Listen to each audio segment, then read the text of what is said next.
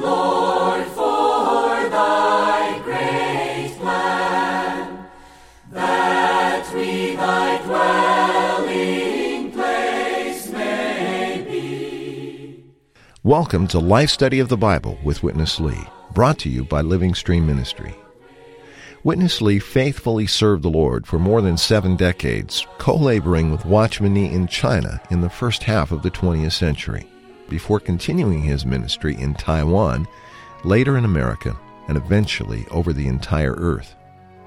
He spoke these life study messages before thousands of people, and much of his speaking has been published as over 400 titles. These life studies are perhaps his most significant work, taking 21 years for him to complete, and we're happy today to be able to bring you selected portions from those messages. If you'd like to find out more about his ministry, about the life studies themselves, and Living Stream Ministry, please visit our website, lsm.org, or call us toll-free, 888-LIFE-STUDY. Now let's join today's program. The progression in the Gospel of Luke is truly marvelous. Chapter 7 concludes with several very touching stories of sinful people being forgiven and drawn to the Lord Jesus in love. Surely their cases match our own. Then, after teaching his followers with parables, we come to this most interesting passage in chapter 8, where the man Savior, instead of acknowledging his flesh, mother, and brothers, identifies his chosen ones, his believers, as his real family members and relatives.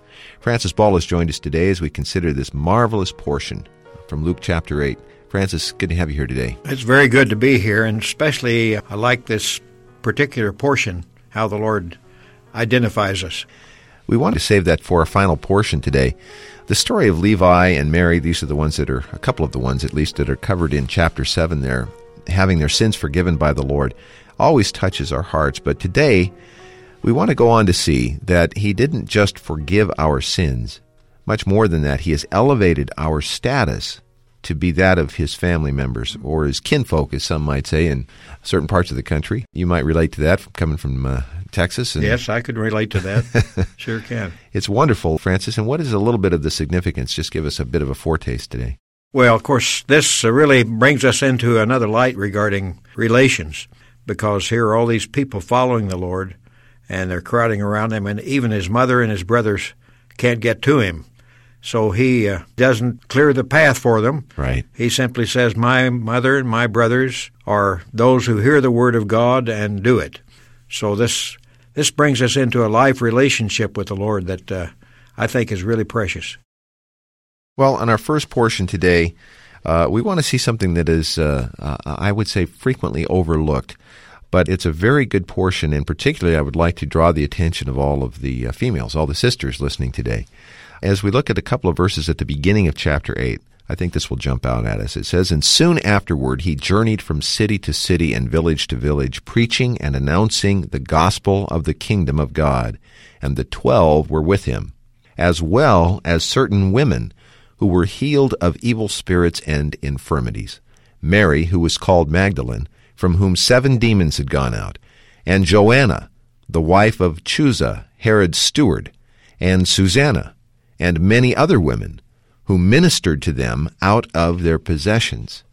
Very marvelous, Francis. The divine record brings the account of these 3, and implies others, faithful sisters who were included in the ones following the Lord. Of course, by now he has selected his 12 disciples and trained them somewhat. But here are these women that are caring for him and them in very practical, tangible ways, aren't they? I think this is very significant, Chris, because we either overemphasize or overlook the service of the sisters, of the women in the church. Well, let's join Witness Lee with the first portion of his fellowship today. In chapter 8, the disciples were following the Savior. And among them, there were some sisters. And these sisters ministered to the Savior and to his disciples with physical possessions. That means with money. By this you could see the Lord lived on this earth by being ministered by some of his believers who were sisters. Luke gives us the names. I'd like to read to you the names of these sisters in verse 2 of chapter 8. Mary, who was called Magdalene, from whom 7 demons had gone out. And Joanna, the wife of Herod steward. Surely he was a rich man. And I believe this sister took a lot of money from the rich husband to support Jesus and his disciples. This was under Jesus' sovereignty, right? Jesus exercised his divine attribute to make the husband rich, and the wife exercised her human virtue to take all the money, at least a part of money, to supply Jesus and his disciples. And Susanna and many others who were ministering to them out of their possession. Many others, not only this, many other sisters. The sisters are more practical. They do not only follow, but they minister. They do something. The brothers are used to talk, to speak, and the sisters are used to do something, to minister. Without the sisters, Peter, John, James, they all will be starved to die. The practical sisters. Hallelujah. Francis, I like how you set this portion up. I think you said something at the beginning today, like regarding the function of sisters, the females in the body of Christ, we tend to either somewhat overshoot or undershoot, or overappreciate or underappreciate. But this really presents the proper function in a very elevated way, doesn't it? I mean, the Lord has really drawn attention to the practical service here. Very interesting how this came in. I think that what we are seeing here is that the sisters, their normal function is more in the line of serving. When you're in a home, it's the mother who does the cooking, the wife who does the cooking and serves the husband.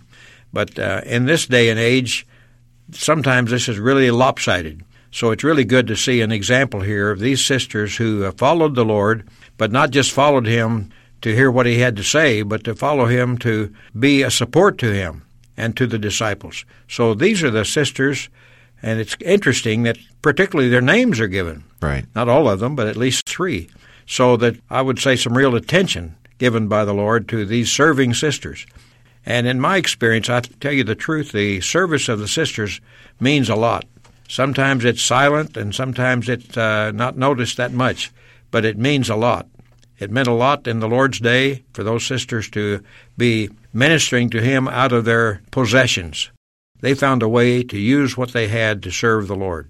I think that's very significant, and it's quite interesting to see that the emphasis here is given to the sisters serving and not to the brothers speaking. But, of course, they're following, and that's important. If they don't follow, there's no one to carry on what the Lord has been giving them. But without this kind of service, practical service, it's hard to imagine the brothers having an adequate supply. Recently, there was the passing of an elderly sister, a sister who actually was over 100 years old, or just 100 years old. She came from China. I think you know her story a little bit. She began meeting with Watchman Nee in 1932 and labored with him there, and then later Witness Lee when he joined their work in Shanghai. As I've gotten into her story a little bit, to research a bit, several, even in this century, in the ministry that we're so closely associated with, Francis, this same story is borne out, isn't it? That throughout the years where God is moving, there's always a supply coming practically as well as spiritually through prayer and many other things through some very significant sisters that are always involved, it seems. It is wonderful to realize that there have been along the line in many cases in the Lord's recovery from the beginning of its work in the 1920s up until now. There have been those sisters who have been very effectually serving. So if we had the time, we could go through a number of sisters. I think of Sister Rademacher, who lives here in Southern California. She was with Watchman Nee. Yeah, originally a missionary, right? Yes, she was a missionary and was able to hear him and was captured by what she heard from him. And now she's still serving here. Matter of fact, she comes here to help pack some of the books that are being sent out from this radio broadcast. And she's quite elderly. I know I've met her several times, and always fresh, however. It seems like there's always a portion with these ones that the Lord has sort of uniquely deposited. She's a very young, older woman. Well, Francis, we need to move on. We've got chapter 8 now developing after these sisters are mentioned in such a tender way by the Lord Jesus. We have the portion in Luke where we have the teaching by way of parables, and many of these parables are familiar to our listeners. We've selected really just one to focus on today. I'm going to pick it up in verse 5 of chapter 8. The sower went out to sow his seed, and as he sowed, some seed fell beside the way, and it was trampled underfoot, and the birds of heaven devoured it. And other seeds fell on the rock, and as it grew, it withered because it had no moisture. And other seed fell in the midst of the thorns, and the thorns grew with it, and choked it off. And other seed fell into the good earth, and when it grew, it produced fruit 100-fold. When he had said these things, he called out, "He who has ears to hear, let him hear." The parable of the sower and the various situation that the seed falls into. We're going to look at that in this portion. Let's go back to Witness Lee. After we have been forgiven, now we are living a life in peace, and we are following the Lord, and we are ministering to Him. We surely have to deal with our heart. We have to deal with our heart.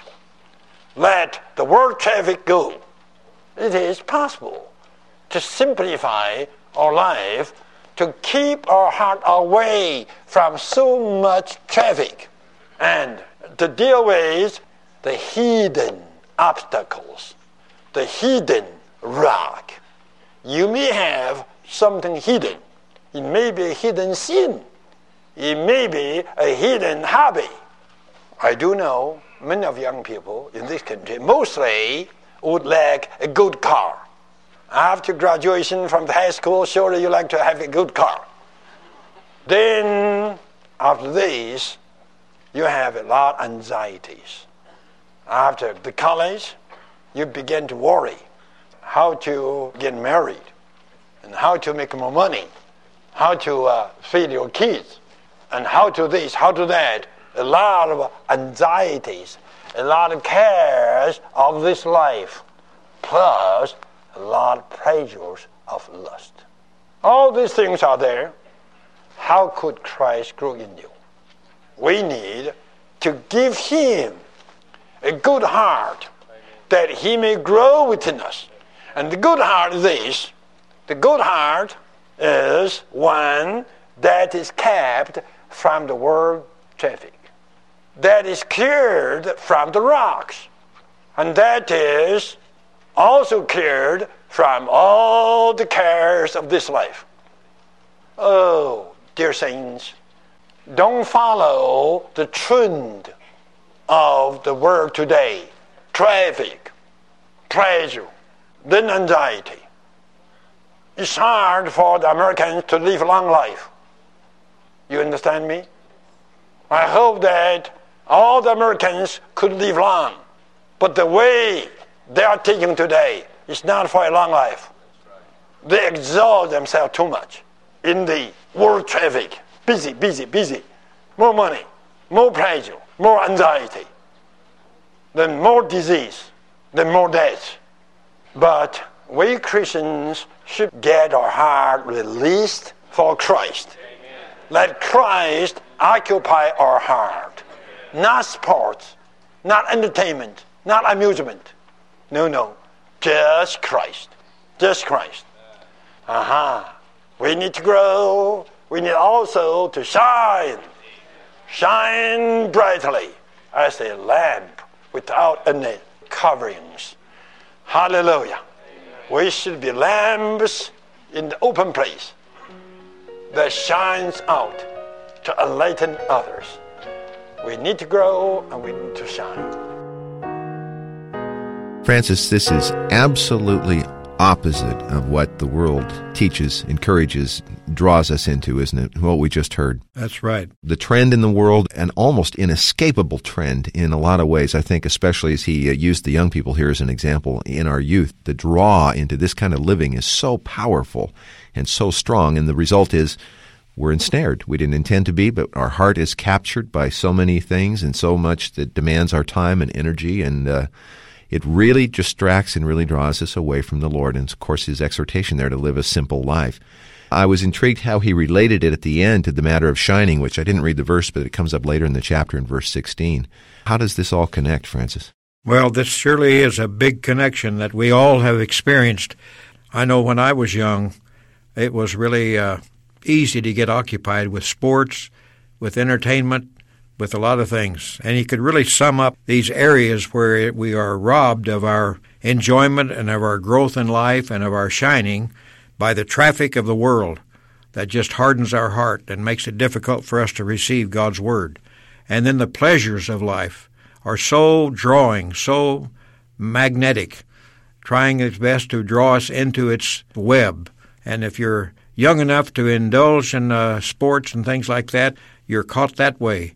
If you're a little beyond that age and you're still excited about these things, then you get occupied with all the sports that are on TV and things of that nature. Mm-hmm. That absolutely robs us of the real pleasure, the pleasure of knowing the Lord and fellowshipping with the Lord. And then, of course, the anxieties of life come in. You get about the middle age, then you begin to worry about how you're going to be able to go on and keep working and eventually retire. All those anxieties just crowd in to distract people away from hearing the Word of God.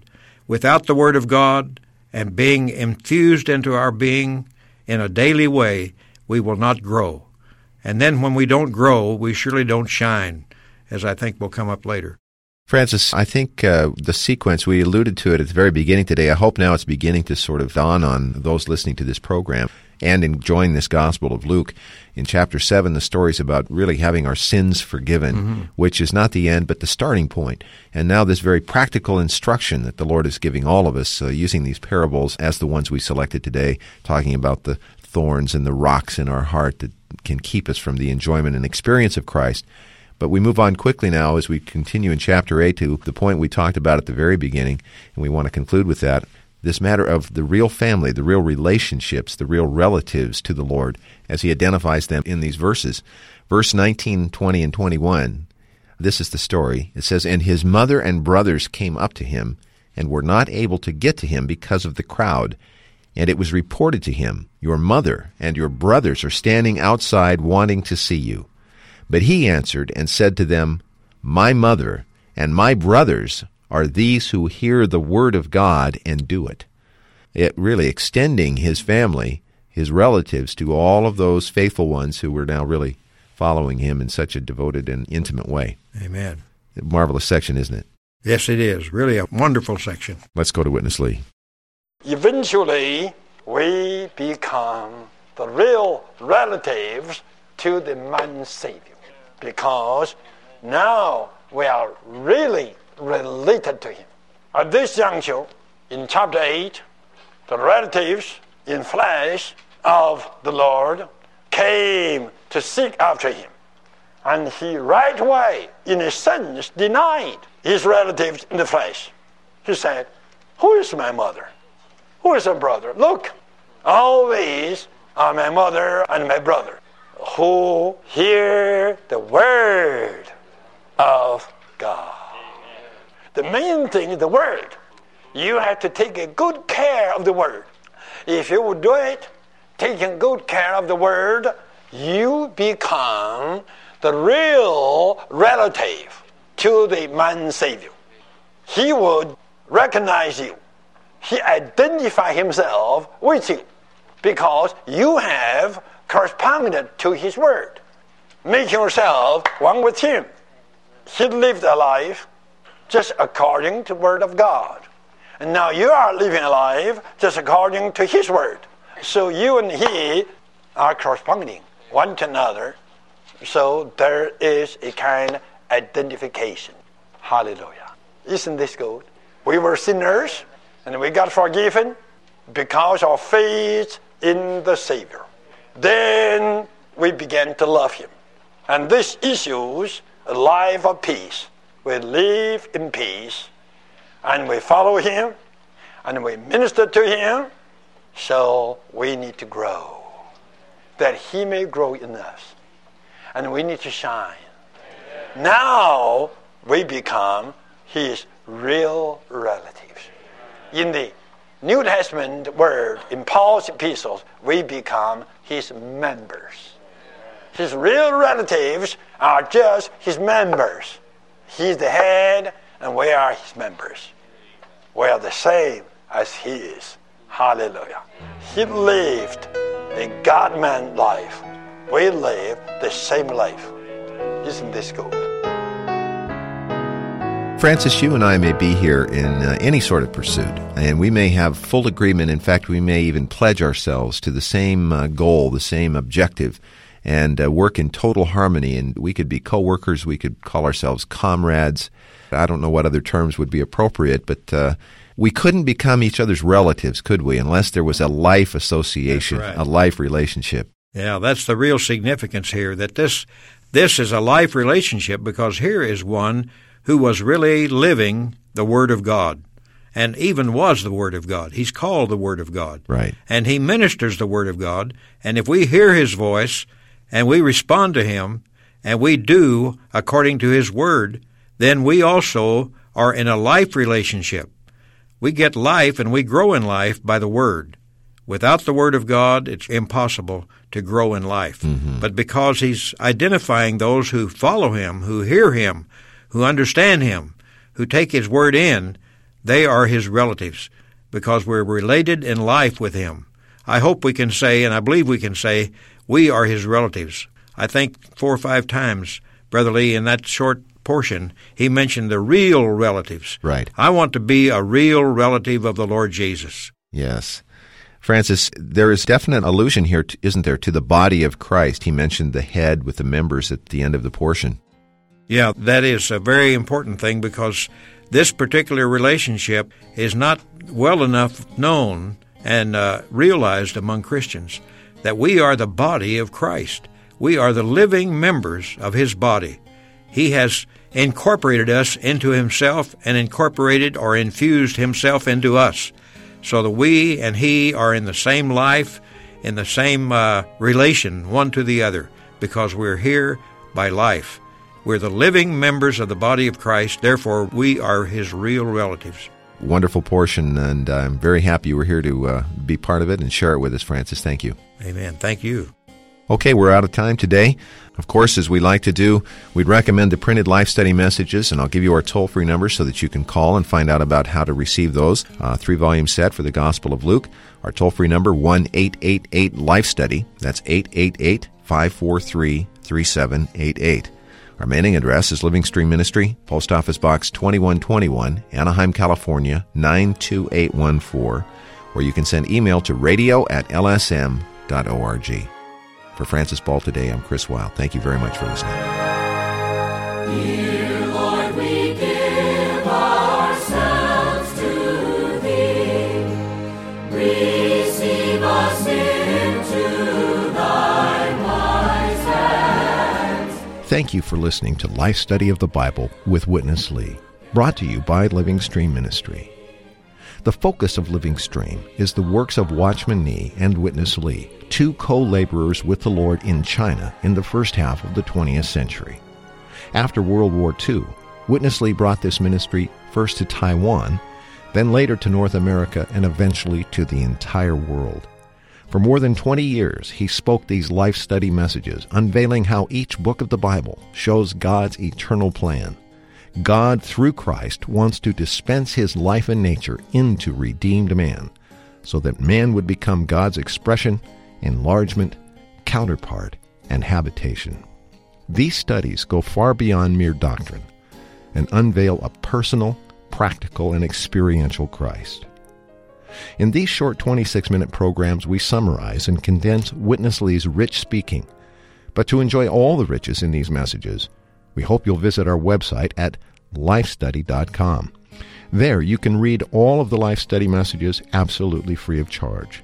You can even create your own Life Study reading schedule or download more Life Study audio programs just like this one, and all at no cost. Again, the website, lifestudy.com. Thanks for listening. What does it mean to love God? For in pouring out this ointment on my body, she has done it for my burial. Wherever this gospel is proclaimed in the whole world, what this woman has done shall also be told. Matthew 26, verses 12 and 13. Mary received the revelation of the Lord's death through the Lord's words. Hence she grasped the opportunity to pour upon the Lord the best that she had. To love the Lord with our best requires a revelation concerning Him. The story of the gospel is that the Lord loved us, and the story of Mary is that she loved the Lord. We must preach both. One is for our salvation, and the other is for our consecration. Scripture, Matthew 26, verses 12 and 13, and commentary from the New Testament Recovery Version published by Living Stream Ministry. For more information, visit lsm.org.